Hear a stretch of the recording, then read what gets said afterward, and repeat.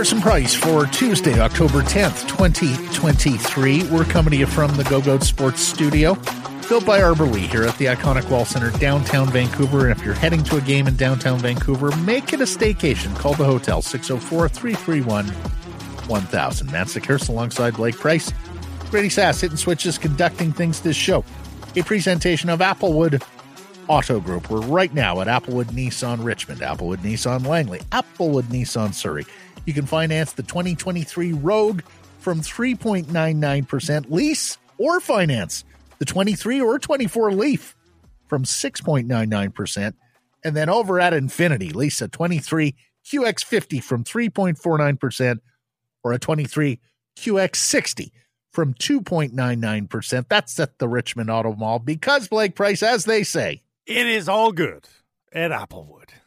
Bodog poll question today. We were asking you on the eve of the Vancouver Canucks season and, of course, opening night for the National Hockey League and Connor Bedard of North Vancouver.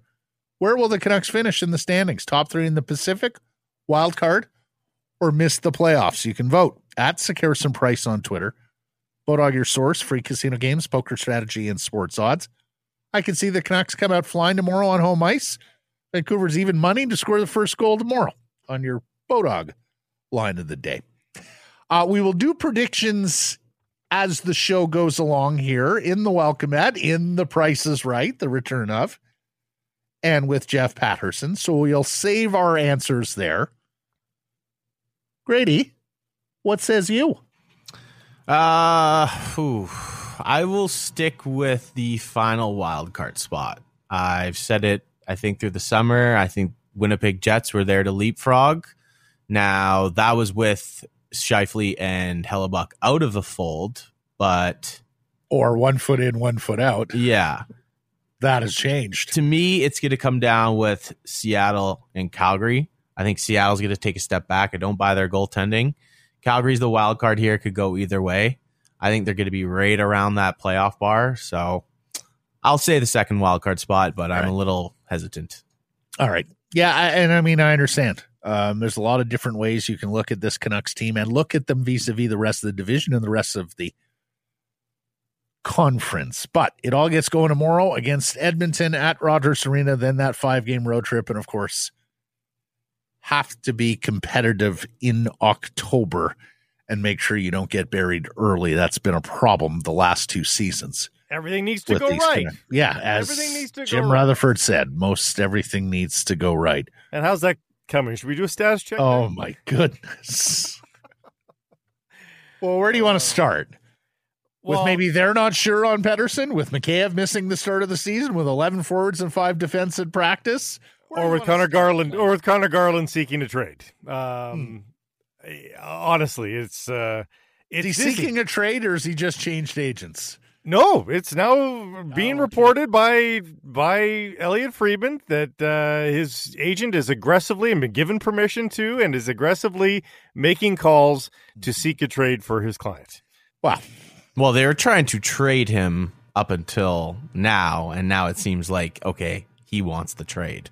Of course, we saw this with Besser a year ago as well, and there was not much interest for the price tag associated with even serviceable players. Again, no one's doubting that Connor Garland can help your team, but the Canucks would probably like to reallocate those funds to the defensive side of things, and they just haven't been in love with his style of play, I don't think, despite the fact that it's pretty productive. But I'm very... maybe I'm alone in this, but I heavily doubt they find an even trade. Now, they might be willing to take an L on this trade just to get the cap space. But even so, what does taking an L mean? Maybe you've got to take back enough salary that the win here is still marginal. Yeah. Well, 2 schools of thought there. One, rehabilitate the player and see if you can get more from him when he's got less term and less money owing. The other school of thought is he could fall so bad that then you're looking at a asset that you can't move and may have to consider buying out, or as you say, taking an L on the trade, knowing full well you're going to lose. And are you rehabilitating the asset here if he's not happy? And it doesn't sound like he's terribly happy. No. Elliot Friedman on his podcast about Paterson, quote, since Paterson came out and said, I'm not sure yet, and that was with Elliot on a boat in Sweden in August, I think the Canucks have also kind of indicated we aren't sure either, because if there's any doubt Paterson wants to make a commitment, I'm not convinced that they, meaning the Canucks, want to make a commitment. I am having trouble finding a reason why you wouldn't make a commitment to Elias Paterson. Outside of that, and look, if he doesn't want to make a commitment to you because he doesn't believe in you, then sure, I guess. But this sounds to me, Blake, like the owner's ego is a little bit out of joint, that he takes it personally. Oh, as he walks around town, everyone, when are you going to sign Elias? When are you going to sign Elias? And not having control over that matter. Elias and his camp basically saying, well, we want more money and we want to see how this team goes. So I'm not necessarily surprised that there is some pushback from Camp Canuck on this, but I don't think it's the smart way to go about this.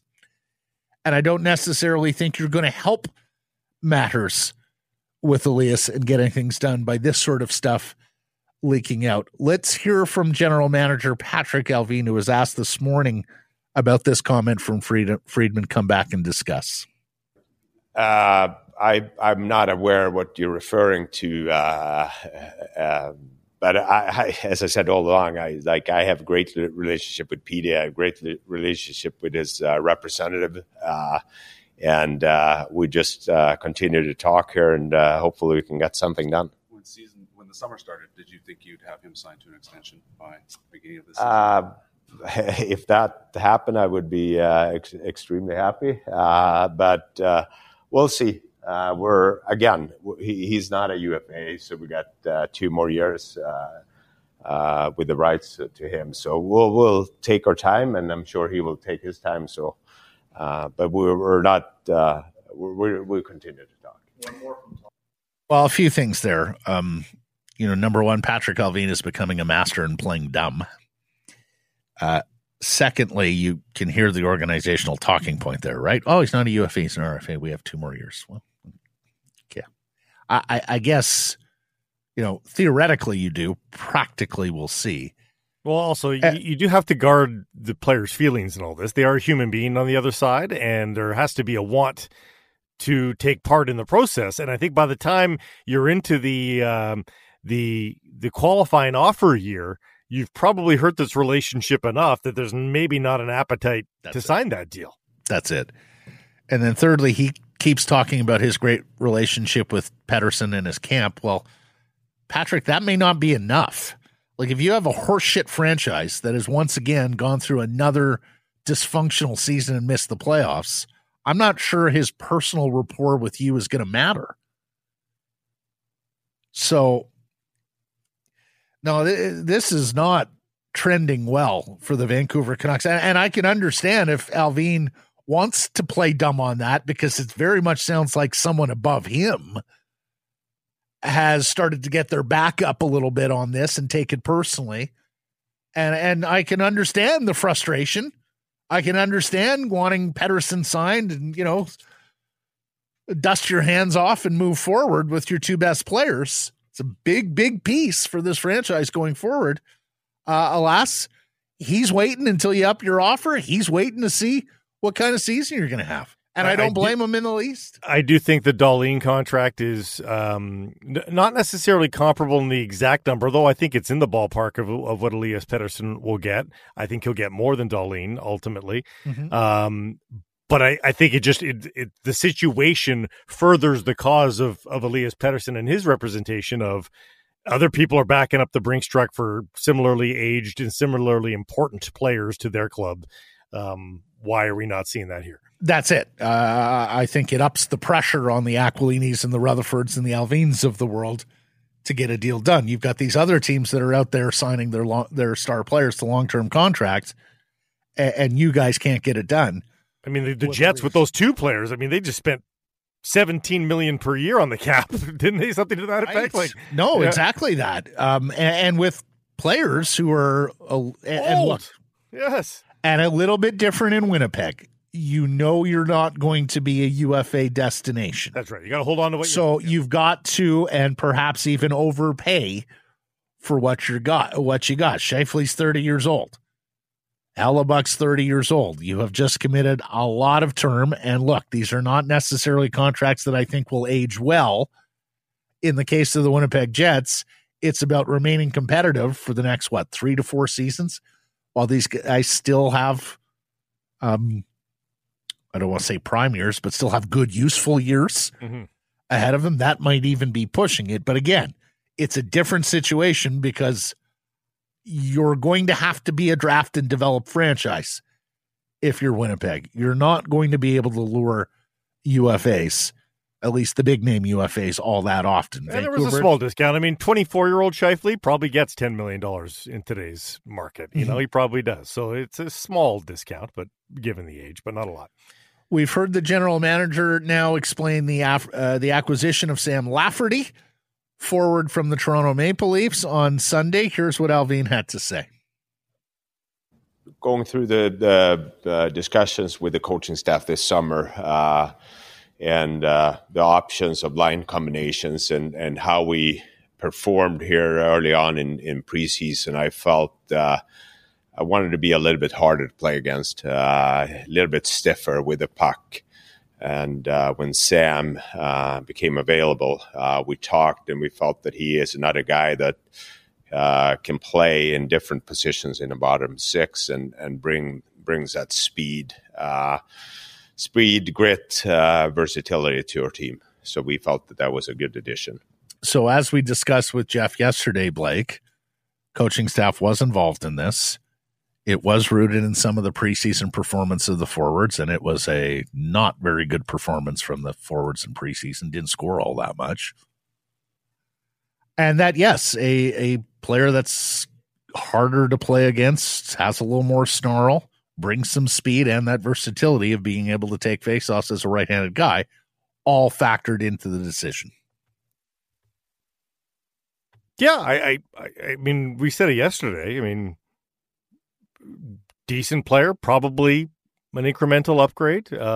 Makes a lot of sense. It's just, was that the thing that needed your focus? Was that the thing that needed to lose an asset and all that? So, and we'll get to Podkolzin and Höglander here in a second. And, you know, one's going to start in the opening night lineup, and we suspect one won't. But, you know, it is a bit of an indictment on the Canucks' ability to develop players who are NHL worthy, or at least NHL equivalent to guys from other teams that are effectively being cast off or are made available because they're not going to crack other rosters. Well, and the thing to consider here too is, like, did you actually get a good look at some of these guys over the course of the preseason, enough that you could make a reasonable assessment of what you have on the bottom six?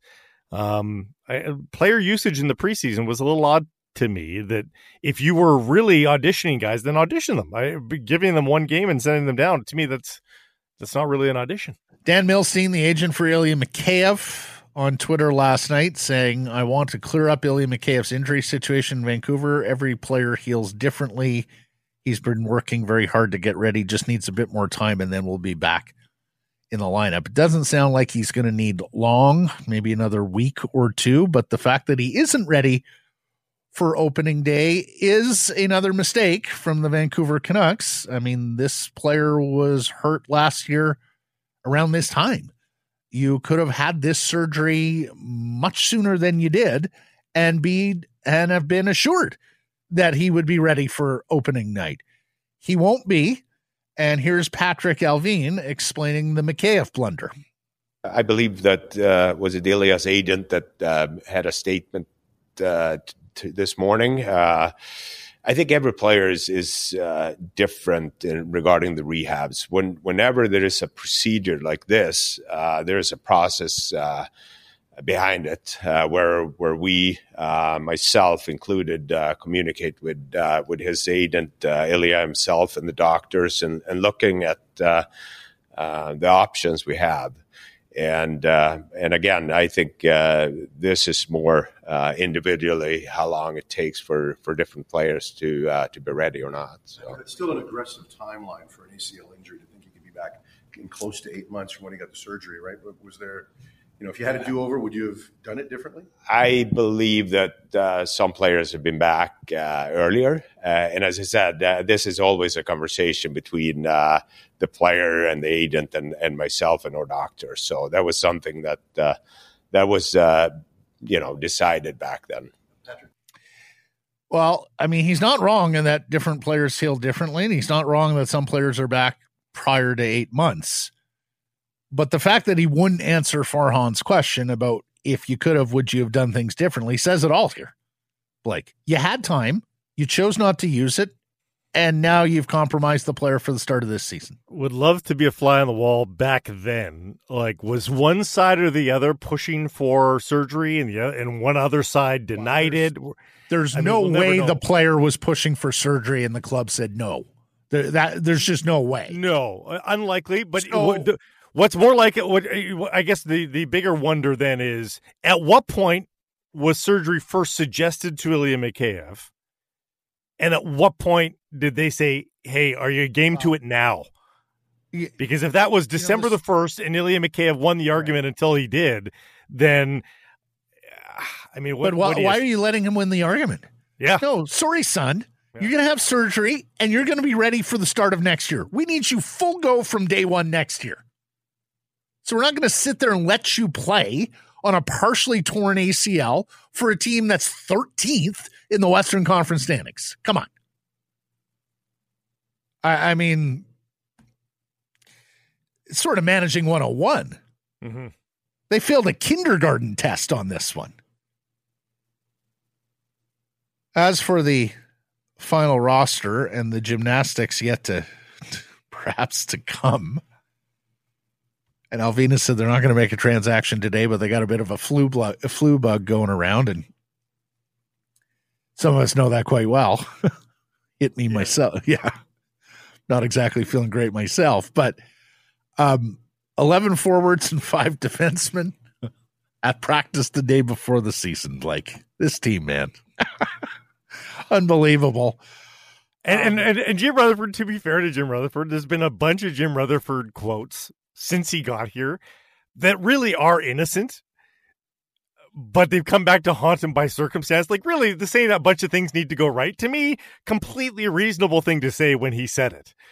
But he's just going to be haunted by it a little bit. Well, because, because shit happens. Yeah. It does. And shit's happening already for this team. And so it's already looking, again, unfairly bad on Jim Rutherford, because, again, it was kind of a throwaway quote that we all say in everyday life. Yeah. But, of course, it's not going right away, honestly. Yes. No, quite good analysis, Blake. Like, I do think, look, I think when Jim Rutherford got here, he built up a lot of equity with the fans by being kind of the straight talk express, right? And telling them what they wanted to hear and telling them about, how things were going to be different. And I do think he just can't help himself when those microphones are on. He's a gentleman of a certain age with a number of credentials, including the Hockey Hall of Fame and Stanley Cup rings, that I think he's probably at the position in life where he feels like he can say some things that maybe the next manager or the next president of hockey operations can't say quite as cleanly. And I do think he was being quite honest when he talked about how everything had to be right. I think he probably looks at this team and goes, that's probably a marginal playoff team. I don't necessarily think he nor Alvin, frankly, have completely gotten to know Vancouver and British Columbia and Canucks fans. I think they're managing as though they would manage anywhere and not necessarily understanding the specifics of this market. And one of the specifics we know of this market is Canucks luck. And as Don Taylor always says, impending doom, right? The franchise always seems to be one corner away from some sort of crisis, disaster, bad fortune. Yep. And so I can understand why many in Canuck in Canuck Nation and many on Canucks Twitter are poking some fun on this. Let's hear from the manager, Patrick Alvin, on Vasily Podkolzin, who is up with the club right now for the moment, and Nils Höglander. And I think the coaches wanted to set them up for succeed and have them surrounded by veteran players and leadership players as Petey and Miller here. So I think Podkolzin coming in had a really good summer, stronger, confident. When we started to play games, I thought he squeezed his stick a little bit, wasn't able to create the way he's capable of doing. And as the camp moved along here, there were other players that outperformed him. And we felt as a staff that the best thing for him to develop into the NHL player that he's capable of being was to go down to Abbotsford and continue to work on his game there. And Nils, I think, again, top 5 in fitness testing, really committed this summer. Again, just shows how competitive it is to get on this roster right now. Well, not when you have 11 forwards, Patrick, but I hear what he's saying. I think it was an honest assessment on Podkolzin. As we said, we don't necessarily think these are physical problems with Vasily. It is just seems like a player who's lost right now and lacking a little bit of confidence, and he got bypassed as the camp went on. Glad to hear Höglander is high up on fitness testing. Let's hope the defensive detail is there, because if the defensive detail is there, I think he brings enough in terms of being a corner guy, a puck retrieval guy, a buzzsaw in the offensive zone, that he can fit and be an asset for you. He just can't be the guy who's making mistakes and getting caught defensively. So if he's got that side of the puck a little bit better than what we've seen in the past, then I'm looking at Nils Höglander to have a good season, establish himself as a regular NHLer, and maybe even have that breakout that we've all been waiting for since he was the story at camp several years ago heading into the Canadian bubble division. Well, so often defensive detail is a result of a lack of good fitness, actually, because playing defense is hard. It's a lot harder to play defense than it is to play on offense. So the fact that he's got a good baseline there to work from leads you to believe, if that motor that we've seen run at such a high level, it can run as high as we've seen in the offensive zone as it is in the defensive zone, then that's great. Then I would suspect he's on the right track. Now, just IQ and intelligence is, that's going to play a role to some degree too. You have to work smart as well as work hard, but the working hard is often the biggest impediment to a player playing decent defense. So Blueger is either hurt or has the flu. He seemed bothered, and we think it's a foot. It was actually the same shift that Carson Soucy got hurt Friday in the preseason finale against the Flames. So needless to say, if Blueger can't go tomorrow, I think you're seeing Nils Åman return to play the center spot there.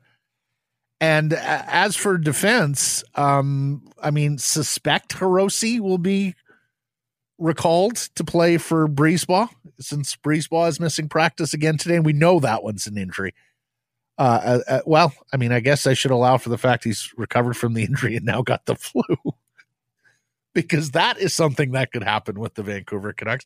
Blake, just as we're recording this and having this discussion, our boy Farhan, bullet point tweet: injuries to Mikheyev, Soucy, Brisebois, and Blueger, cap gymnastics on day one, flu bug, Garland's agent has permission to look for a trade.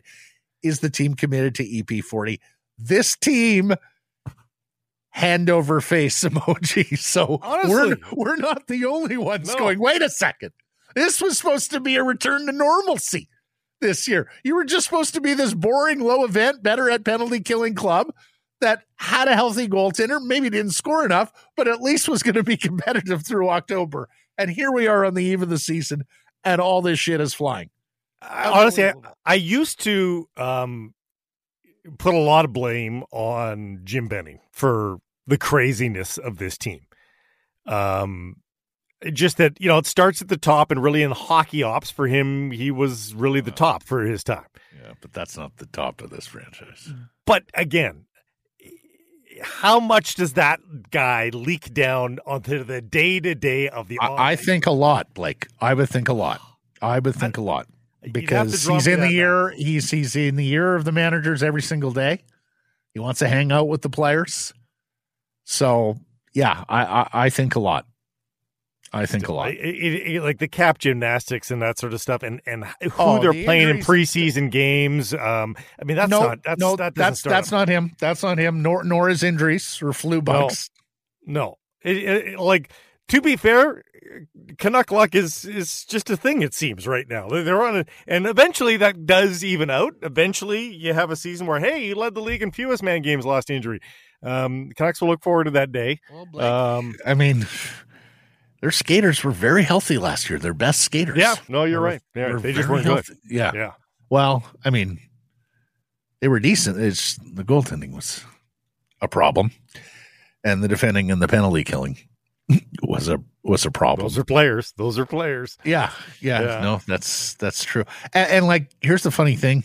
I saw Kuzma's article in the Province yesterday, and he spoke to Studnicka and he spoke to Wolanin. And to me, two terrific quotes from guys who have just been dealt a shit sandwich and guys who are going to fight like hell to get back here. Studnicka, the way I was raised, shit is not going to be easy. Challenges in your life are a good thing. Wolanin, this game will kick you in the teeth and the NHL will chew you up and spit you out. I take pride to ride on. I was like, wow. What attitudes on, the day where it was clear that the organization didn't think you were good enough. And in the case of Studnicka, specifically went out to replace you with a guy who I'm sure you look around if you're Jack Studnicka and go, really? Yeah. Make a trade and spend a draft pick to get this guy in and he's better than me. Okay. Yeah. We'll see if they got the bit between their teeth and they go on to have good results there in Abbotsford when the AHL season goes on. And as we know, Christian Wolanin was the American Hockey League defenseman of the year last year. So I can't imagine either guy's too far away from a call-up, especially if Studnicka shows what he showed in preseason and training camp, where he was very good early, maybe faded a little bit, but very good early. And especially with where they are health-wise on the blue line and Wolanin being able to help there. BC Lions in Hamilton Friday, and we'll see about the health of Smoke Mizell, their running back. Saw Vernon Adams with a very nice tweet yesterday. Happy Thanksgiving, Canada. Yeah. I'm thankful for the opportunities this country has given me. I love it here. Joked about it so many times, especially with, veteran CFL players or coaches that, everyone comes up here from the NFL with a chip on their shoulder. They're going to dominate. They're just here for a minute until they get back to the league. A lot of guys wind up staying here much longer than a minute. And a lot of guys just find themselves falling in love with Canada after their time in the CFL. So it wasn't surprised to see that from Vernon. One thing we didn't know yesterday and should. So the Bombers have a bye this Friday. As we know, the Lions have a bye in the final week of the CFL regular season.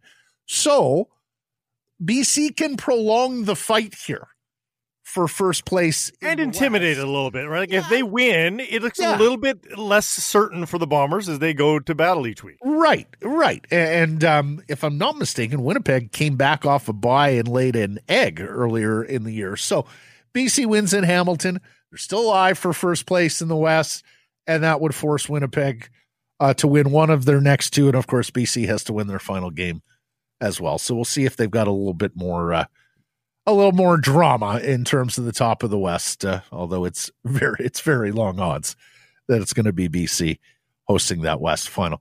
Baseball got good again last night, and what a double play from Atlanta to end the game. Did you see that? That was incredible. Michael Harris with a Devon White, Willie Mays moment in center field there to make the catch, but then to turn around and fire and the Braves to double off Bryce Harper at first base. The comeback to even get there, too. Exactly. The Phillies going up. And home runs from Travis d'Arnaud and Austin Riley. And here's the thing. Bryce Harper did the right thing, because you've got to be able to score on that ball and bring the tying run home. If he hesitates to wait and see if it's caught, he's probably not scoring on that play, and then they need another hit. But he was right to take off, and what a play from the brace to double him off. It was fun last night. LA's now down 2-0 to Arizona, and the Diamondbacks are going home, and Texas up 2-0 over Baltimore. So they caused a Richter scale moment in Atlanta. Did they really? Did it register? It was a beast quake, was it? Yes. Marshawn would be proud. And then, gentlemen, I saved this for the two of you. Did you hear what the Rangers song is? The rally song? I'm scared. No. Or their rally band, if you will. What? At MLB Life. The Rangers have been listening to Creed in the clubhouse to get hyped for games. According to pitcher Andrew Heaney, it started when they were struggling in the second half of the season. He said he hopes that Creed is playing throughout the ballpark before their home games this week, because it would fire the team up if the fans started singing along. Wow. Texas and their big bands, right? They love their big stadium rock, does Texas. I would like to think from this podcast to the ears of the Rangers, and the DJ has already tweeted it is in the queue to play some Creed. I would also like to think is it higher? Is that the song? Or I is it just think like it's higher. It may just be the Creed catalog, Blake. Yes, who knows? I would also like to think, they were probably inspired by that unforgettable Thanksgiving Day performance from Creed at the Dallas Cowboys game. I would also like to hope that it started as an ironic song to play, and it's just be hooked in. I hope nobody's like, this song rocks. Let's get inspired by Creed. Blake, come on, Blake. You've been in baseball clubhouses. You know there's a guy in there who's a Creed fan. Probably a relief pitcher from rural Alabama or somewhere like that going, my turn to run the music tonight, and we're playing some Creed. Let me get my ribbons out. Let's get to today's menu, brought to you by AG1. If they had just gone to AG1, that would have been less corruptive on your eardrums than playing Creed. It can give you a lift, and it makes you feel like you're taking care of your body for sure. Go to AG1, drinkag1.com. drinkag1.com/Sakara Surprise. We'll get you started with a special offer. Like, it can give you a lift, but can it take you higher? This is the question for some. We got to welcome Matt today with Canucks predictions. We got a Prices Right coming up later with Canucks predictions. Jay Pat as well on everything that's swirling around this team and his predictions. Sean Shannon going to stop by, and we'll get to some hashtags on Tampa and Vegas, the usual suspects, and the way they've managed the cap. No matter what you're buying, folks, when you're out in the world looking for this, that, and the other, I think you want to support businesses that you feel good about supporting. You can feel good about supporting the Applewood Auto Group. They've made the car business and communities around them a whole lot better with their work in the community. Go and find out why it is indeed all good at Applewood. Visit them online anytime at applewood.ca. Let's get into it. I don't know if it was malicious. Probably not. But I do know it was another WTF moment. My question to ownership would be, was it worth it? And the architect, and I use that term loosely, given there wasn't much architecture, more finger painting with this team. It's like the running of the Bulls in Pamplona. You know someone is going to get hurt. That's what you all need to understand here, right now. Well, predictions for the Canucks season 23-24. Standings points, a 90. Just about everybody looks at them and thinks them improved, but how improved? They missed the playoffs by 12 points last year, 83 points to 95, finishing behind two other non-qualifiers. Now, healthy and better goaltending and penalty killing will go a long way towards improvement. But will they score as much, either at even strength or on the power play? And will they stay healthy? And that's the big one here. We saw how crippling a Thatcher Demko injury was last season.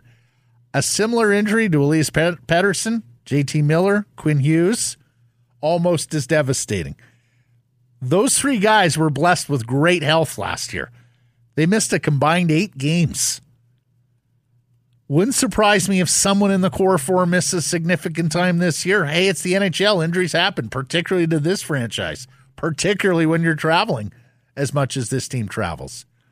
And they still don't have the depth to withstand that. So, going 90 points, 6th in the Pacific.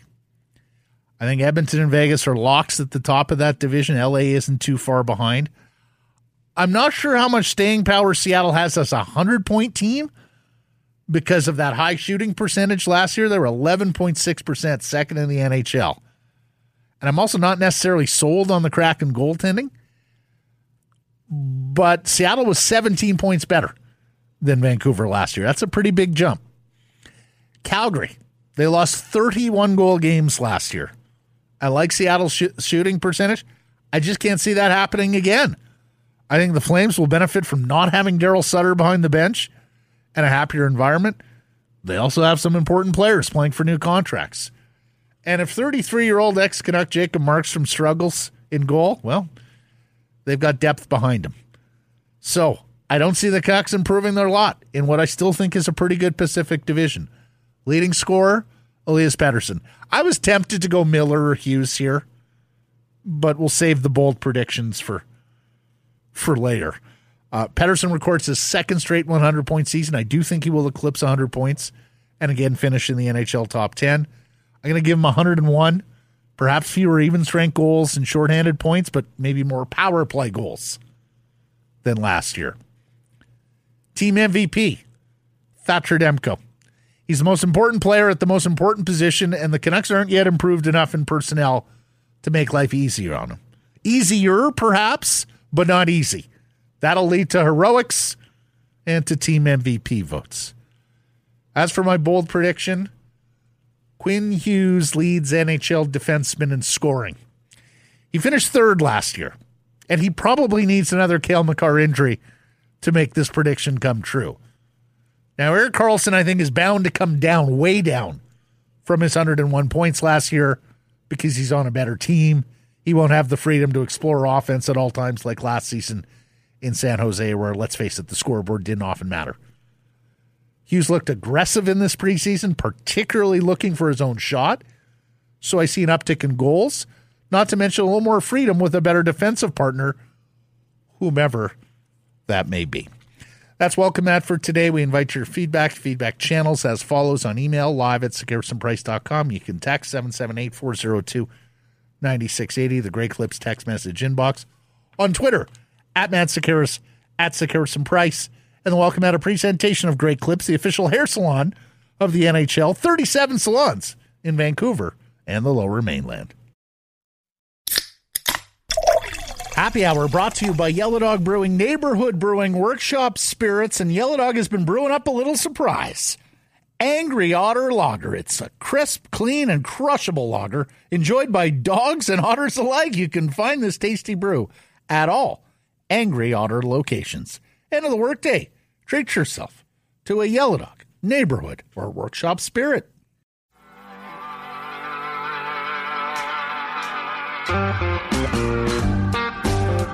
Joined now by Rinkwide's Jeff Paterson, our Canucks reporter, and Jeff, plenty to discuss here on the Canucks season on the opening night of the NHL season. I want to start with that bombshell drop by Elliot Friedman.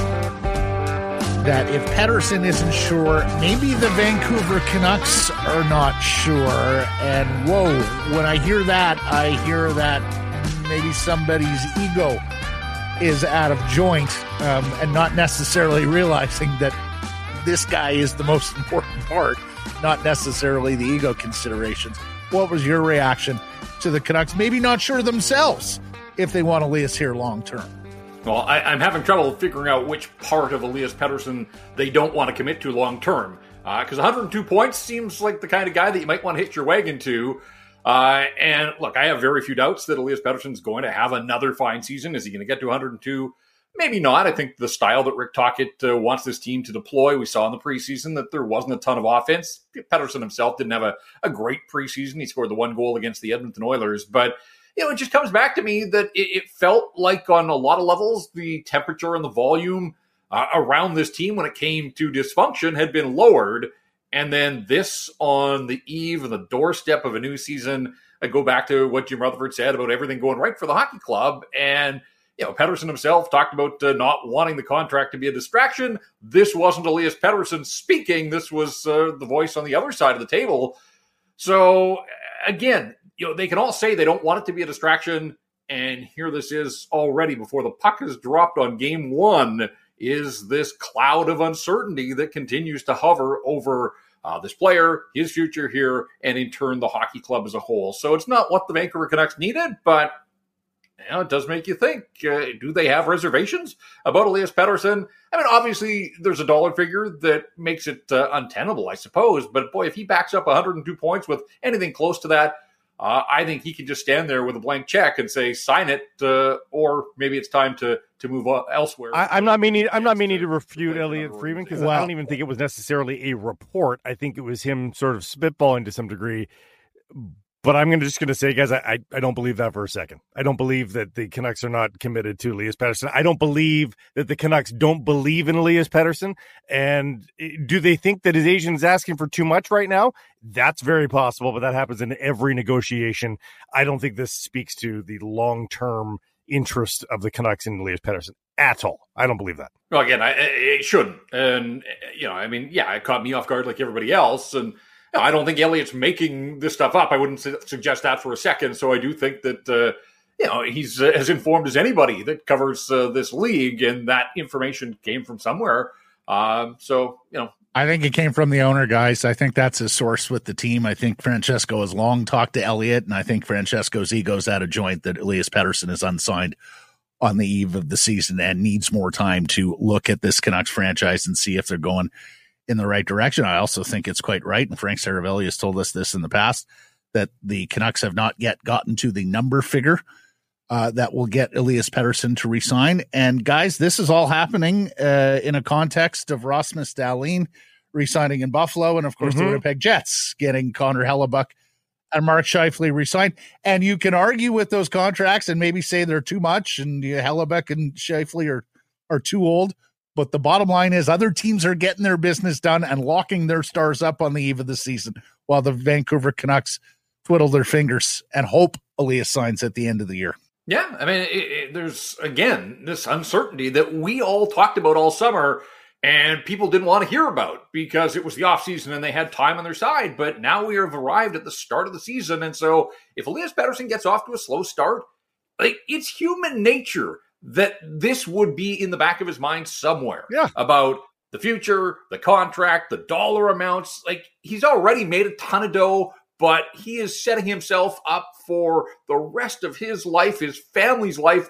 This is big time stuff. And you can imagine if this is weighing on him in any way. And so his start is tied directly to this team start. We know the importance thereof for the Vancouver Canucks. So the people that want this to be swept under the rug, they have to give their head a shake. They're the ones that aren't living in the reality that this kind of stuff does impact players at the highest level. And you're right, other teams were able to get their business done before the season started. And for the Vancouver Canucks, this is going to be an ongoing saga that they had an opportunity to nip in the bud, but have elected not. Before we leave this, do you believe that they will honestly wait till the end of the season, or would you be surprised at all if November 15th, a contract gets signed, January 11th, a contract gets signed? Do you think they're going to live by that? I won't be shocked if a deal comes out of the blue, but at the same time, there are two sides to this negotiation, and Paterson's made it pretty clear that he wants to take a wait and see approach. Obviously, he's a huge part of the start and the overall success of the season. But again, if things go sideways, and we saw quickly last year how it can, slip out of control. And really the year before that, the 25 game mark where they had to undergo the entire house cleaning. I do think that Elias Paterson is in a bit of a wait and see mode here, but we also know that Patrick Allvin seems to like the element of surprise. The JT Miller contract came out of nowhere. Brock Besser heading into, was it the Easter long weekend or whenever they got that deal done? The Horvat deal, we all kind of thought we could let our guard down for the All-Star break, and boom, on the Monday, Bo Horvat's no longer a member of the Vancouver Canucks. So the Canucks seem to like to operate in that regard. If a Paterson deal materialized, I find it hard to believe that somebody wouldn't catch wind of it somewhere along the way. But again, I do think that there's some history with this management group of trying their best to keep the negotiations, keep a lid on them. Yeah, I mean, I think it would behoove them. We know what the salary cap is going to be roughly next year. They certainly have the space, finally, to be able to offer the massive deal, and I think it's going to take one to get them signed. So we'll see where this goes during the season. But on the eve of the season, some not great signs with regards to Elias Pettersson. Also not great signs with regards to Ilya Mikheyev because he's not ready to go. I'm sure you saw Dan Milstein's tweet on last night, Jeff. What do you make of this Mikheyev situation, and when do you think he might be available to play for the Canucks, watching him at practice?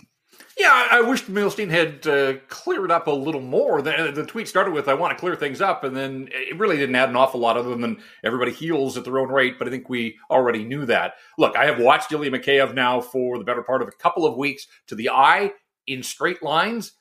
Like, he looks like he's up to speed. He joked on Sunday that he thinks he's faster now, that he's been mechanically healed, the bionic man, if you will. But it's baby steps. They just cleared him to start engaging in some contact at practice over the weekend and said that he's not going to be ready. The word around the rink was a couple of weeks still for Mikheyev. So they started home against the Oilers, then they're out on the road for 5. Could he join them at some point of the road trip? That would take them a couple of weeks into the season. Are you better served just to let him stay behind and rehab here with the training staff and hope that he can get up and running when they come off the road? Whatever the case, I mean, it's disappointing. It's got to be disappointing for him. It's got to be disappointing for the hockey club. Again, the questions remain about why the surgery was delayed until early February, when a lot of people with more intricate knowledge of the procedure and the recovery times than I have said, this is going to be at least 9 months. And for a lot of guys, it's a full calendar year before they're feeling good and feeling right. And, speed is his meal ticket. So, it's frustrating and disappointing, I'm sure, for a lot of people involved. But the bottom line is the Canucks are without one of their top 6 wingers. And we saw in the preseason that goals were hard to come by.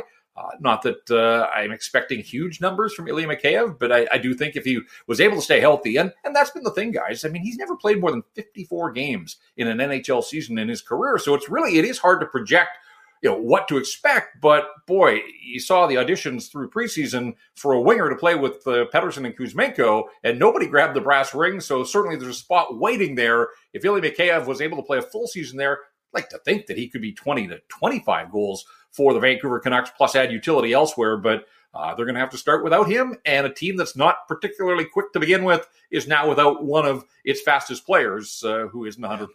And if you think not getting Paterson signed goes on the minus sheet of this management group's ledger, this one is absolutely a mistake now, because you needed to have him ready for the start of this season, and letting him play as long as they did on that partially torn ACL last year still baffles me. Still don't know how and why that conclusion got reached, because it was a poor one.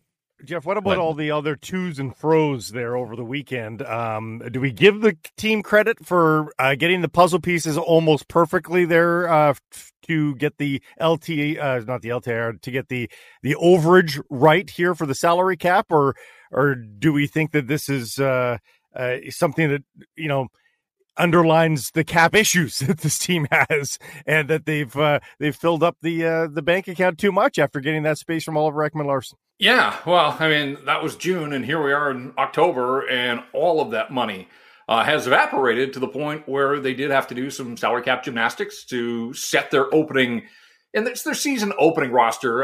Again, it's sort of semantics here, but because they don't play till Wednesday, the players that were on that roster on Monday afternoon at the league deadline, there could be some changes when the Canucks hit the ice against the Oilers. So let's wait and see on that one. But the fact that they had to start with a 22-man roster and not the full complement of players, again, tells you just how up against the cap that this team continues to operate, despite its stated objective of freeing up salary cap space, which we know isn't easy to do. But we've heard it an awful lot, and yet there haven't been steps in that direction. And then over the weekend, they had another contract in Sam Lafferty.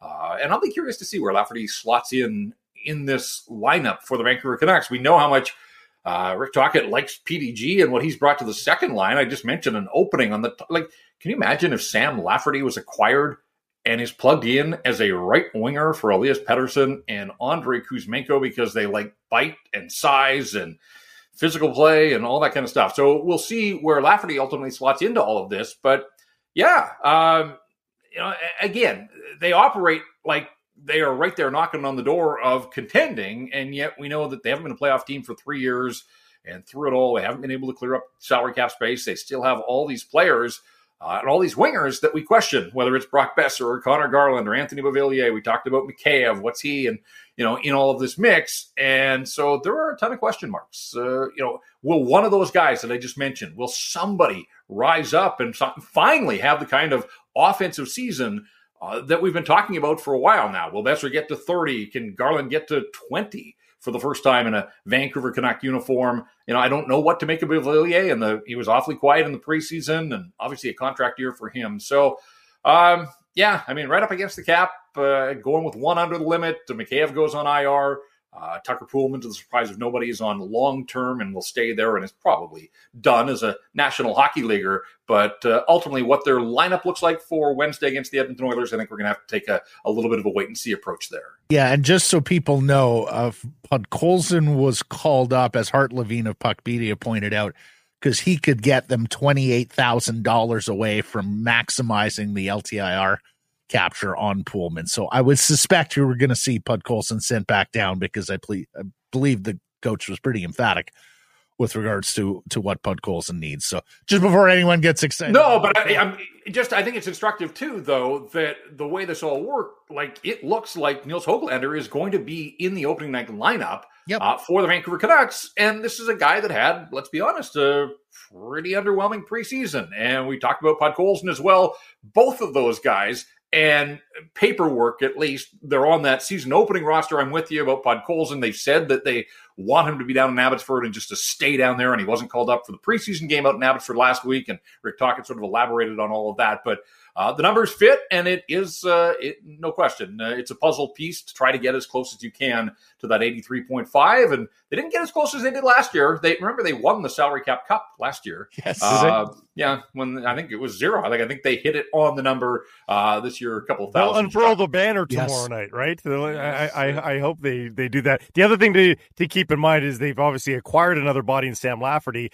But at the same time, guys, I do think guys like Nils Åman played their way off this roster. I'll be surprised if Åman is one of the guys that gets recalled back up for the opening night lineup. That's the 5% chance I give to Podkolzin being in the opening night lineup, is I think other guys have played their way off this lineup as well here, at least to start the season. No, look, we can go through this long list of Höglander and Podkolzin. Atu Ratu, there were higher hopes for him to at least rise up and make some kind of statement. Studnicka skated around really fast, but there was ultimately no takeaway for him. He's not on this team. And Nils Åman, the only thing that might get him on back is his size, and Rick Tocchet seems to value his big forwards. He's got some versatility. He played center last year. He was shifted to the wing through most of the preseason. But if there's any question about Teddy Bluger and his readiness after skipping practice on Sunday and the bruised foot the other night, Åman at least gives the Canucks one more guy that has some NHL center ice experience, but Sam Lafferty does as well. And I guess Lafferty could get plugged in a pinch if that's the direction that they want to go. But I'm fully expecting that Vasily Podkolzin is going to start the season down in Abbotsford. We'll see if he spends the season down in Abbotsford or if something finally clicks for him and he is able to play his way back to the National Hockey League. Yeah, I think you're right there, Åman, if Bluger can't go with Höglander in and Podkolzin on the sidelines. And I also think Hirose if Briesbach can't go. But we'll see what they do here over the next 48 hours. Okay, Jeff, it's that time of year. We've come to predictions here with the Vancouver Canucks. We got 5 categories here: points, predicted finish, leading scorer, MVP, and a bold prediction, sir. Let's start with points. How many points do you have? 83 last year. How many for the Canucks this year? I think they're a better team, and I think that'll be reflected in the standings. Is it going to be enough to get them above the playoff bar? I'll answer that in a sec, but I think that they will be in the 89 to 91 range. So, spoiler alert, I don't have them making the playoffs. Oh, so what's that? Is that 6th in the Pacific for you? Yeah, I think Edmonton and Vegas have separated themselves. I like LA. I think the trajectory of the Kings is in the right direction. I think it's possible that Seattle could take a slight step back, but I don't think they're taking a precipitous drop, just the way that Dave Haxtell has them playing and the confidence they gained last year. Calgary's a wild card. We talked about that with the Flames in town last week. No real game breaker. Lots of really good pieces there, but it's more about the breath of fresh air around that team and what that can do for a lot of the players that were tired of Darryl and all that went on. So I think the Canucks kind of jockey with Calgary and Seattle, but in the end, I think the Canucks are better than they were last year, points-wise, but I still think that they've got work to do to certainly be a playoff team in the Pacific Division. I think they'll be in the wild card chase for a while, but in the end, will come up just a little bit short. Leading scorer. It's got to be Paterson. I just don't know how, it'd be wild if somebody like Quinn Hughes could push Elias Pettersson. And of course, health plays into all of this. But I am fully banking on Elias Pettersson picking up where he left off. Again, I don't know that he's going to get to 100 points in Rick Tocchet's lower event system, but I'm expecting another big season, a motivated, driven Elias Pettersson with that contract in the back of his mind. So I think he's your leading scorer. I'm going to say that he just kind of like the team. I think he'll get just over the 90-point mark. Okay. Team MVP. Same guy? No, I'll go with Demko. I think if this team is going to hold its own and somehow be there in the end, I think they're going to lean on Thatcher Demko early. I think they're going to need him down the stretch. He's going to play a bunch, and it'll be interesting to see how Rick Tocchet and Ian Clark go about finding him his nights off. He was banging on the door 2 seasons ago of being in the conversation of best goaltenders in the NHL, not maybe the truly elite. He showed that form down the stretch. I thought he had a really nice preseason. Didn't play an awful lot, but the games that he did, he looked sharp and solid. I do think this team has improved around him, and so that the workload within the games, he's not going to be stretched post to post all the time and making 5-alarm saves.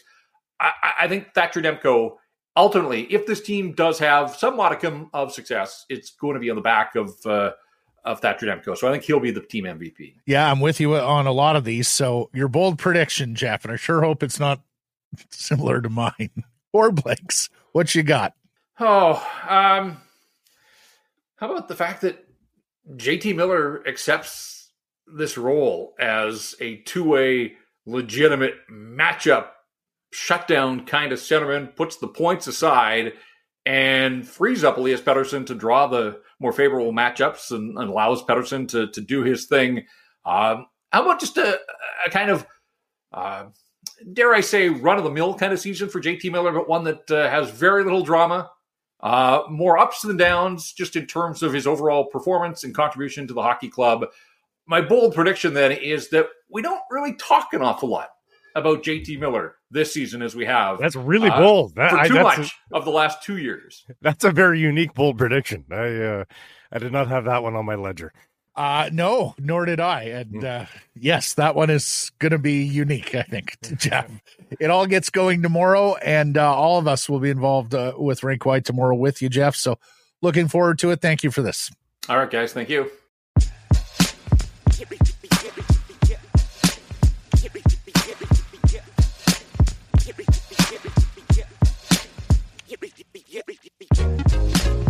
It's a Carson Price from Wall Center, presentation, Applewood Auto Group, and #C. Best and Worst of Twitter is brought to you by Jason Hominick of Jason.mortgage. If you have a great rate on your mortgage but still need equity out of your house, Jason has a solution where you keep your great rate and you access that equity without touching your existing mortgage. If your mortgage is up in the next 6 months, now is the time to reach out. Find him at Jason.mortgage. Going to start with at JT Bourne. The career starting schedule for Connor Bedard is absolutely wild. At Crosby and the Penguins, back-to-back with the Bruins in Boston, Saturday night at the Bell Center in Montreal, closing with Monday at the Leafs in Toronto. First 7 days, welcome to the league, kid. He then goes on to say, I should note, they then play in Colorado versus the 22 Cup champs, then back-to-back, finally at home, versus the 23 Cup champs Golden Knights, and then Boston, and then Vegas again. Welcome. League. Well, It's a murderer's row for poor Connor Bedard. Well, what I will say is, the NHL realizes it's sitting on a star here, and so why not get him to the bigger markets and to the marquee matchups early on? Blake, he was on. Was he on ESPN's First Take yesterday? Oh, was he? If I'm not mistaken, yeah. So he's starting to make the rounds in terms of big U.S. national media appointments. So we'll see how he does. And yeah, good on the NHL for getting him in these marquee matchups. I'm quite interested to see how he does here in the early going. At Puckpedia, they did it again, and there's no oops here. The Bolts signed Watson for $776,665. Why so specific, you might ask? They now have a roster that's 7.6 and change over the cap. $2 less than the cap hit for LTIR Seabrook and Brown. Did you know Seabrook was a Tampa Bay Lightning player? They optimized LTIR within $2. Can then put Vasilevsky on LTIR and gain $9.5 million in space. So once again, Tampa is likely going to be playing 8 digits high of the salary cap if they manage to put an extra $500,000 on the $9.5 million in space that they're accruing with Vasilevsky in the early going. And I got to say, it is becoming the measure, or at least one of the things to look for when picking a Stanley Cup champion. How much can you get over and above the salary cap with your LTIR space? And of course, do you play in a tax-free jurisdiction, income tax-free jurisdiction, which of course Tampa does. Which brings me to this one, Blake, at Cap Friendly. This is only the second time we've ever seen a perfect LTIR placement. Vegas Born has a perfect LTIR upper limit of 83.5. They didn't waste a single dollar. Perfect capture for Vegas. It is on a roster of 22, 4 on IR/LTIR, 1 on season opening injured reserve, 49 contracts, $89,262,500. So almost $6 million over and above the actual salary cap with the way they've structured their cap. It's it's a confusing league. It doesn't really welcome a casual hockey fan to understand any of this stuff. No. And I wish it was a little bit different, honestly. Overall, I saw a tweet about this today. 28 NHL players don't have jobs because like the Canucks, they're 22 guys instead of 23 guys. There could be 28 more National Hockey League players today than there actually are because of the cap gymnastics that teams have been forced to do. And you can blame Bettman there. You can blame the GMs of these teams for just spending too much money and getting crazy. There's plenty to go around, I suppose, but those guys are both on the same team. Bettman you can blame the pandemic as well, right? Yeah, which I guess for repressed NHL revenue. But again, there was a world where you could have had the players pay off their debt this year and raise the salary cap, and Bettman and the Governors chose not to do that. At Walsh, Alan Walsh, the player agent, Gary Bettman has once again failed the game. This abhorrent backsliding by banning Pride tape goes against the very essence of hockey is for everyone, quote unquote. I'm disgusted. This after memos went out from the NHL saying that you cannot be even Pride adjacent in your company policies or actions. They really don't want to see it anywhere. Outsports has called it the don't say gay policy of the National Hockey League. And what did you say, Matt, to me off the air? Well, Devin Aru of CBC points out that almost exactly 1 year ago today, the NHL published a first ever diversity and inclusion report. The report was, quote, part of a growing culture of accountability, transparency, and commitment to meaningful progress. Turns out it was not growing at all. In fact, it was shrinking, and has shrunk down to nothing at this point. It's unbelievable, although heaven forbid you say the players should have any freedom to express themselves in any way, shape, or form, because the hockey bros and social media, oh my goodness, for as brawny and as strong and as tough as these guys are on social media, man, does the sight of a rainbow just get to their very core. It's like a cross in Dracula, honestly. It is, it's unbelievable how triggered these brawny, tough hockey bros get. Yeah, and commitment to meaningful progress now seems like lip service or word service, but not.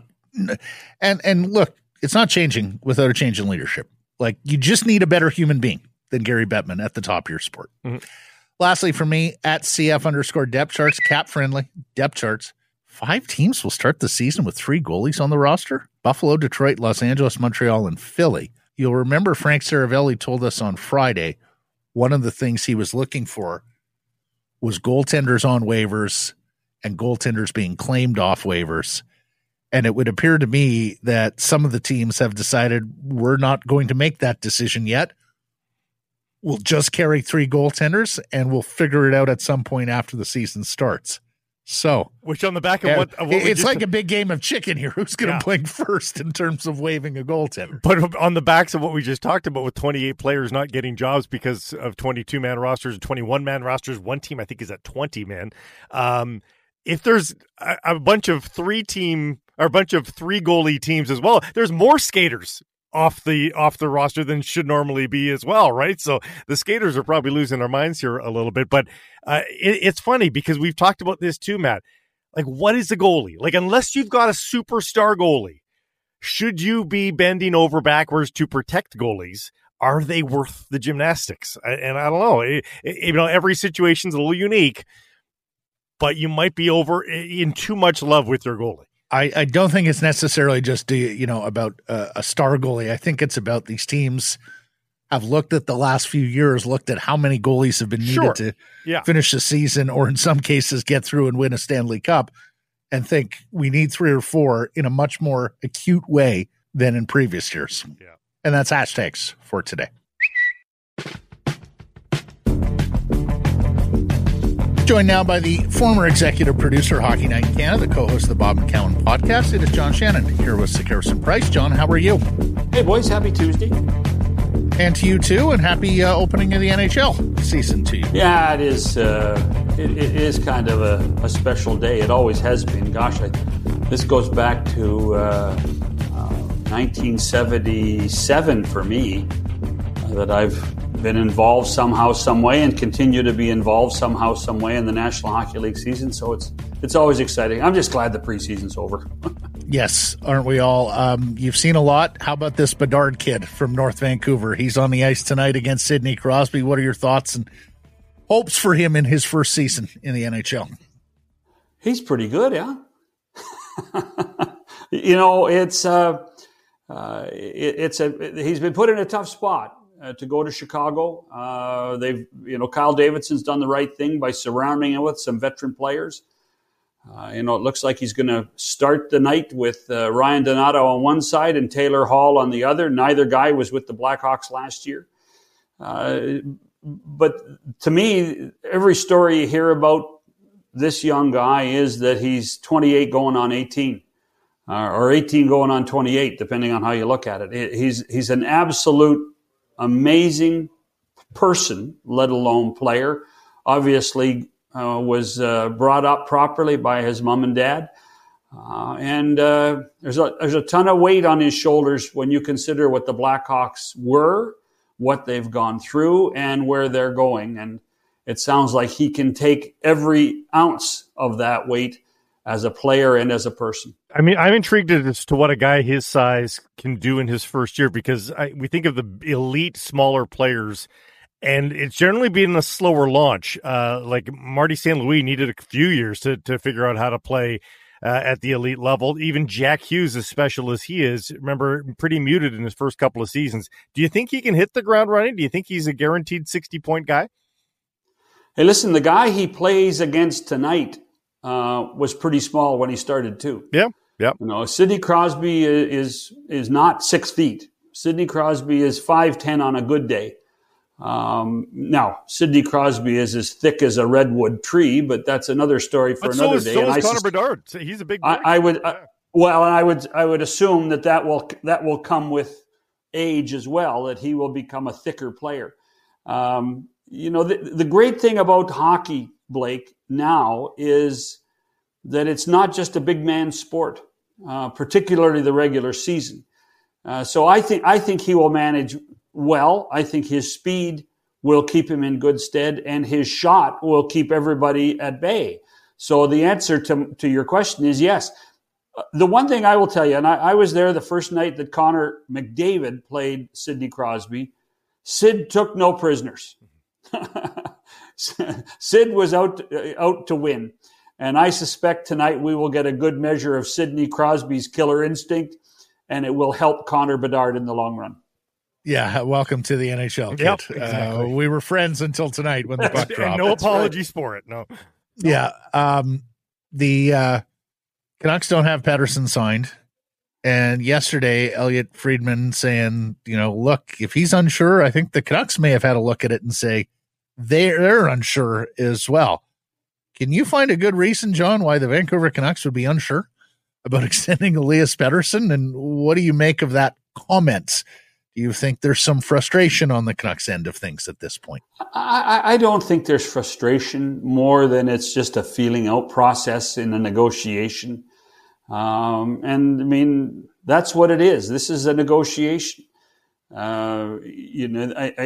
are still lots of question marks about where the cap is going to go, not necessarily for next summer, but for years to come. And I think that changes a lot of what players ask for and what teams expect.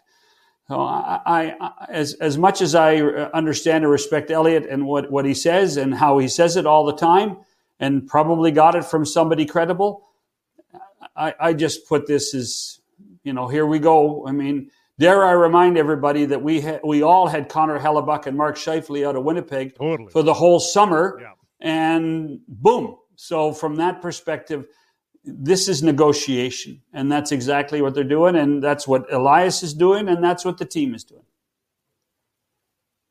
Do you get the feeling that the Vancouver Canucks have another trade up their sleeves, though, somehow, some way? Do they see that gaping hole on the right side of their defense and feel the need to address that? They just got Sam Lafferty as some depth, but I was really expecting them to maybe pull a rabbit out of their hat and make another defenseman trade. Do you think that's still coming here in the next 4 to 8 weeks? I think anything's possible now. I think that once teams get into the meat of the schedule and 8 to 10 games in, people are going to say, okay, we thought we were better at this position than we are, or we're not as good as we are. By the way, I love the Lafferty deal. I think Sam Lafferty, I mean, he's another one of those guys like Teddy Bluger. By Christmas time, there'll be tons of Lafferty sweaters at Rogers Arena too, because he's fun to watch. He's got great speed. He's not afraid to mix it up. I think Lafferty will be a real hit with the fans in Vancouver this season. The roster manipulations are in effect. Is there a better way of doing this? I mean, I'm sure this is very confusing for the fans watching the comings and goings of the roster. It's gymnastics for a lot of teams, and the Canucks are one of those teams doing them. Yeah, unfortunately, it is the soft underbelly of a salary cap system, where if you move players up and down, your timing becomes an issue. And really, what this points to, Blake, in many ways, is the wise move to move the farm club to Abbotsford. So that actual moves aren't really, putting guys on planes and back and forth. Now, I'm not saying that happened every time for a lot of teams that have thousands of miles between their farm clubs. But I think that it's one of those things that we're not going to see that fixed until the summer of 2026 when the new CBA, and I can't believe I'm saying this, the new CBA gets put into place. And I hope by 2026 I'm not going to have to worry about it. And I've asked you this before, but you still, I believe your answer was you don't believe they'll ever go soft cap, never get a franchise player tag. None of that stuff will ever happen here? No, in fact, I talk to people on both sides, and on the agent side and on the league side, and I think it's going to get tougher. I think that in the long run, we might see 5-year contract maxes and we're going to see a higher percentage for the owners rather than the players. I really do. I think that that's where we're going. I think that, when you negotiate with Mr. Bettman, it's a gradual, clawing back of certain situations. That sounds like a work stoppage to me when you say that. So, it does to me because, I would say, boy, you must work for a team because you called it a work stoppage as opposed to a lockout, Blake. Well, I'll go so far and say if that's the case, I could see a strike. Because right. I mean, well, the problem is that the timing of a strike, I can't believe we're even talking about this. This gives me the willies. I've been through. I lived through the only strike the players did in '92, and I lived through every other lockout that I lost count of. So I try not to contemplate the next one. Yeah, and of course, in this league with this commissioner, don't ever underestimate greed and billionaires' greed as being a driving force of what the league does and how it's governed. So let's move that aside. McKaif's not going to be ready. Did the Canucks screw this up last year, letting them play as long as they did? That's interesting. You guys saw Dan Milstein's tweet yesterday. Yeah, we did. He said he wanted to clear things up. The only thing he cleared up, although I'm not sure we needed clarity on this, was that players heal at different, on different schedules. They had hoped it would be 8 months, and it looks like it's going to be longer than quite 8 months to the day. So. Yeah, I don't know Dan very well. I've met him a couple of times. He was very pleasant. I just wonder why that tweet now. Was he asked to put it out? What was the reason for it? It sounds like it. Because it sounds like he's asked. Well, it certainly does. Yeah. It does to me that, hey, you better, we've been carrying the water on this one, and you better help us out now, Dan, because, and let's face it, Patrick and Jim have a tremendously positive relationship with Dan and all his clients that play for the Canucks. So from that perspective, this is one where I think Dan tried to take a little bit of heat off the club. All right, John, prediction time. Where do you see these Vancouver Canucks finishing in 23-24? Well, I've said this before. I'll say it again. If Thatcher Demko can play like Thatcher Demko can play, then I think they will be in that 3-4 race in the Pacific Division and could vie for a playoff spot. The defensive responsibilities that Rick Tocchet's put in place makes this team much better. Scoring goals is not going to be a problem for this hockey club. Obviously, keeping them out of the net is going to be a priority. If they can do that, then they can scare a few people. And I suspect that when you look at where the Oilers are, Vegas are, Los Angeles is, then I put Vancouver right in that wheelhouse right there and say, hey, listen, number 4 in the Pacific, does that get them to a playoff spot? Yeah, I think it probably will, unless you have an outsized view of the Central. No, I don't. I don't really. I think that the Central's in a rebuild mode. Lots of teams. Yeah, and for me, John, one of the things that's going to be interesting last year, in difference from last year, is last year we had some truly dreadful teams. Yes. In the Western Conference. When you take a look at just how bad Chicago was, just how bad. And frankly, I thought Arizona almost overachieved last year to get to 70 points, but how bad Arizona was. And then San Jose and Anaheim at 58 and 60 respectively.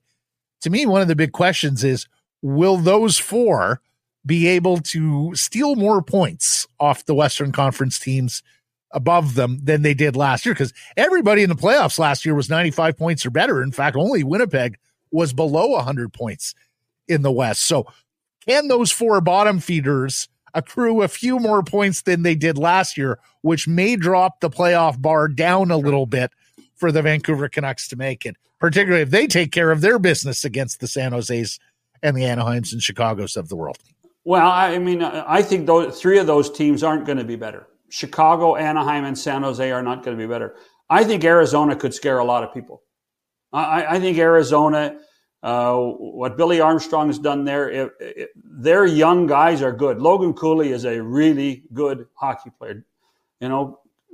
Gunther's a really good hockey player. They have a good young nucleus, and I think guys, in the end, that little barn they play in is going to be tremendous home ice advantage for them. Their home record is going to be spectacular this year. I think they're going to scare a lot of people in the Central. So of those 4 teams, I think Arizona could be closer to the real deal than anybody else. But I think in the end, is Vancouver better than Calgary? I think they are. Calgary's got a tough situation going. Ryan Huska's got a tough situation going there, and we'll have to see what happens with the Flames. But from that perspective, I put the Canucks in 4th. Where are you on Nashville and Winnipeg? Wow. And you talk to anybody in Nashville, they did not have a good training camp just because of all the changes. And Andrew Burnett getting his first gig as a real head coach with the Predators. So for me, that's a learning curve there that's going to take till Christmas. But they do have UC Saros, and so he's going to be a difference maker. Winnipeg's the interesting one for me because on paper, they look so much better. By the way, the Jets have always looked great on paper. They always look good. They've always had good names and big names on paper. Josh Morrissey has to keep playing at that level that he did for the first 60 games of the season. Nick Ehlers has to get healthy. Connor Hellebuyck, now that Connor Hellebuyck's settled and he's got his best friend is his goalie partner in Laurent Brossoit, they could scare people. If they get off to the same start they did last year, which was really good until Christmas, and they learn how to sustain that, then they could be a lot higher in the standings in the Central than people expect. Yeah, and you wonder because last year Rick Bowness didn't seem to love his roster, and I'm not sure the roster loved Rick Bowness, and so to bring back Scheifele, I don't think that's a problem. I don't think that was a problem, honestly. I think that what they were trying to do was, I know it's a cliche, is they were trying to change that culture. They were trying to make sure that other voices in the room were heard, that Ehlers was heard, that Kyle Connor was heard, that Morrissey was heard. And to me, the question will become, with this new contract, is Mark Scheifele going to be a good teammate? That to me is the biggest question. Has he learned the lessons of culture too? And will he keep his shifts short? And will he not try to just run the power play from halfway up the boards and sit there and pretend to shoot and be Alex Ovechkin? That's the key thing for Winnipeg. If Scheifele's bought into the new world, then this team can be pretty good. Great stuff, John. Thank you for this. Look forward to next Tuesday already. Let's drop the puck, boys. I'm getting going here. Come on.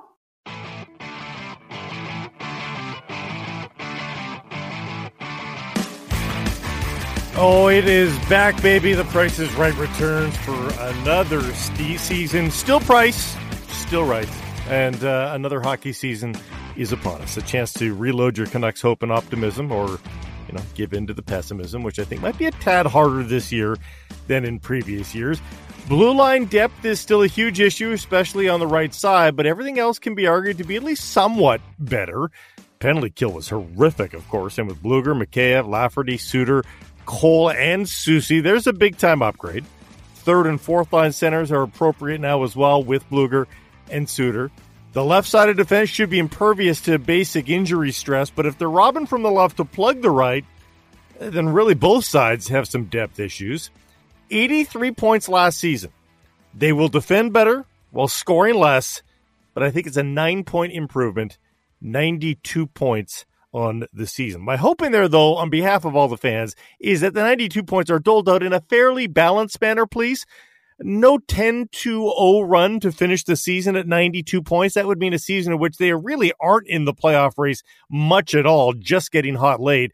Means they frustrate us all season and then flirt with a meaningless hot streak to finish. But with 92 points, with the Western Conference floor raised by some slightly better bad teams, they just barely do grab the second wildcard spot. The Canucks will be guided, as expected, by at least Paterson, with a team a tad more structured. EP40 doesn't get to 100 points, but he's just below it at 96. And the overall play is still one step better than even last season. Did you know Pavel Datsyuk never got 100 points? It's a nice round number, but it's not needed for a spectacular season. He will also be the team MVP. That doesn't sound terribly original, but it's most probably correct. I will break the originality mold here, though. My bold take for the season is this. Someone in the core is traded during this season. Those core players for me include Paterson, Demko, Miller, Hughes, Kuzmenko, and Besser.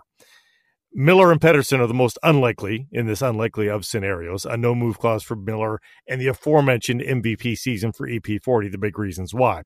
But defense is still an issue, and you have to spend to get. That's how I see it going down. Let's drop the puck. Hey, let me ask. You don't think Paterson's the most likely to be traded, given the contract situation? I think he's still the unicorn kind of talent that you just can't afford to let slip through your fingertips when you're in control of that whole situation still, and you'll spend the next few years trying to find that same kind of player.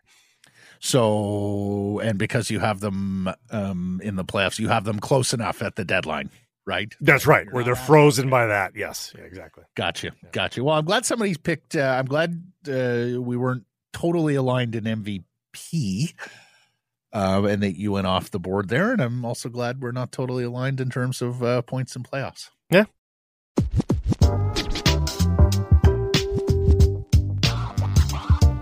Sick Harrison Price from Wall Center Presentation Applewood Auto Group. You can text us 778-402-9680. The Great Clips text message inbox. Great Clips. It's going to be great. Poll question results from yesterday. And we asked you, do you like the Sam Lafferty acquisition? About 1,500 votes on this, Blake. Yes or no? What do the people say? I think most people still don't value the 5th round draft pick, so they'll say yes. Correct. Percentage? 73. 75. Wow. Very good.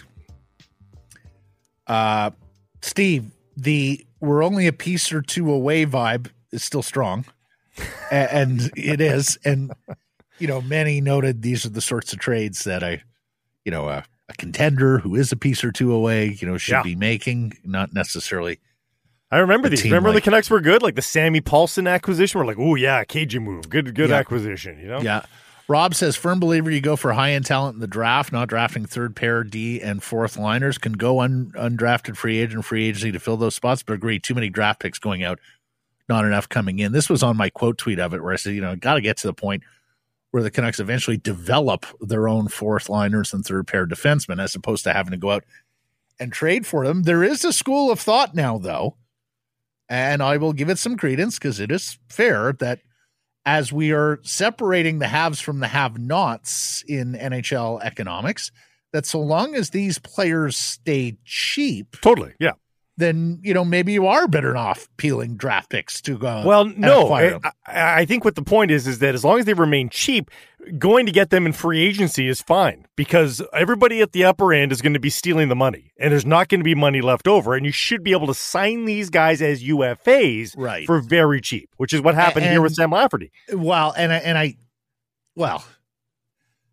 there is, and we're seeing it here this week, a difference between a $1.1 million player and a player who's just under $800,000 in terms of salary cap maneuverings. If your entire fourth line is a $1.1 million player as opposed to an $800,000, then suddenly you're committing an extra $1 million to that line. So there is that.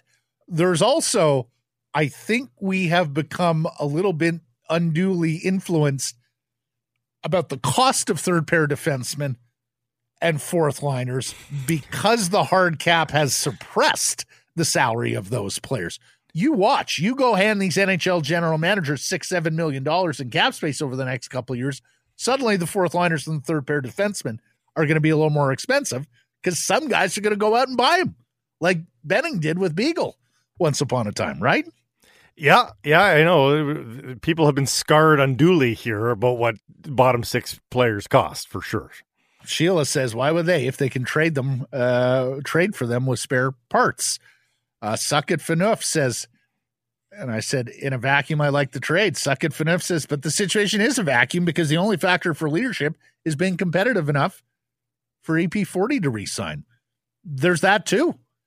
That if you feel like Sam Lafferty is a necessary piece to keep things competitive in the early going and hopefully throughout the season and entice Elias to re-sign, then yeah, sure. Start peeling picks in future years. But I mean, we are talking incrementally versus having another lottery. Very much so. Versus having another lottery. Like, how much better is Sam Lafferty than Jack Studnicka? Well, better? that is sure. the question. That incrementally, though. Come on. That is the question. We didn't do Friday's poll question either as we celebrate Stan Spiel's retirement. Do the Canucks currently have a heart and soul player? Yes or no, Blake? What do the people say? People said no to that. Correct percentage? 54. 68. Oh, okay. Mm-hmm. Stronger boys. Jose in Vancouver and Power Stroke both saying JT Miller is that guy. Curtis saying, you get votes. Curtis saying not anymore with a picture of Bo Horvat. Al says not like Smeal was. And Lalit says they lack heart and soul, the whole organization. So not just in the player group. Errors and omissions from yesterday's program. We didn't get to Friday Bodog poll question results. We just did there. It was Dominic Rhymes with that big catch and run in the final play of the Lions Bombers game, not Hollins or Coutoy. And unless Grady has anything else, that's that. Time for Blake's Bodog line of the day. Bodog, your source for casino games, poker strategy, and sports odds. So you like what you got? First period score tomorrow night. Oilers and Canucks. I think both teams get on the board, but it's also a little bit of a feel-out process. 1-1 after 20 minutes pays out a plus 500. On your Bodog line of the day. Thanks for listening, everybody. A reminder, subscribe to us and Rinkwide wherever you get your podcasts. Follow on social. That's Insta, Twitter, Facebook, TikTok, and YouTube. And, of course, support the community sponsors you hear us talking about. Keep it local.